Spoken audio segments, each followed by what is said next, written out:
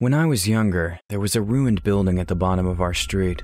All of the kids in the area kept well away from it, because the rumor was that it was haunted. The concrete walls of the old two-story building were cracked and crumbling. The windows were broken, and shards of glass lay all over the floor inside. One evening, as a test of courage, my best friend and I decided to explore the creepy old place. We climbed in through a window at the back of the building. The whole place was dirty, and there was a layer of mud on the wooden floor. As we dusted ourselves off, we looked up, and we were shocked to see that someone had written the words, "I am dead," on the wall near the ceiling. "Probably just some teenagers trying to scare kids," I said. "Yeah, probably," replied my friend nervously. We explored more of the rooms on the ground floor. In a room that appeared to have once been a kitchen of sorts, we found more writing on the wall. It read, "I am in a room upstairs." We walked up the creaking stairs to the second floor. I led the way, and my friend followed close behind. I wasn't scared, but he was beginning to get a little jittery. When we came to the top of the stairs, we turned left and walked cautiously down the narrow hallway. At the end of the hallway was a closed door with some more ominous writing on it. "You will find me in this room." By now, my friend was shaking with fear. I was quite creeped out too, but I didn't want to show it. He told me he didn't want to go any further, but I insisted, telling him there was nothing to be afraid of. I turned the handle and the door creaked open. We stepped into the room and found it empty. There were two closed doors on either side. There was more creepy writing on the wall. It read, "My head is on the left and my body is on the right." As soon as my friend saw this, he completely lost his nerve. He gave a yelp and turned to run away. I caught hold of his arm, but he shook me off and fled out through the open door. I heard his footsteps disappearing off down the hallway. I held my ground. I was determined to be brave and overcome my fear.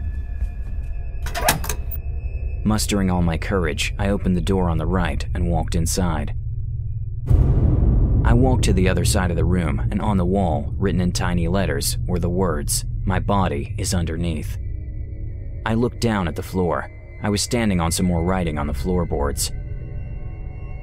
I stepped back and saw the words, "My head is coming from the room behind you. Turn around." I heard the door behind me creaking and quickly turned. There was a shadow moving behind the door. Suddenly, something rolled into the room and came to a rest against the wall. It was my friend's severed head. His dead, sightless eyes seemed to stare at me. Screaming in horror, I flung myself out through the open window and fell 2 stories to the ground. I landed on my side, breaking my arm. In horrible pain, I ran home, crying and yelling for my parents.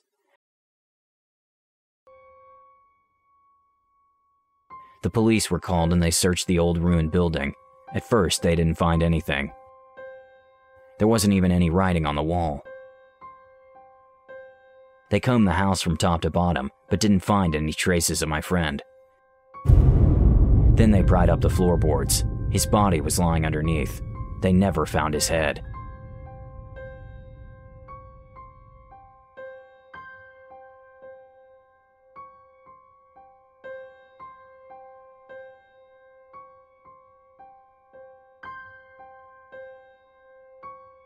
Hi guys, I hope you enjoyed this story. If you did, leave a like, comment, and share with your friends. Don't forget to subscribe and turn on the bell icon for notification.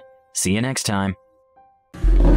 Wake up in the night, horror diary, a vision inside, horror diary, spirits in the night, horror diary, nightmare in this night, scary it gonna be. If you ever need a scary feel and you really want it real, okay bro, come right here and just take the deal. You can watch my video.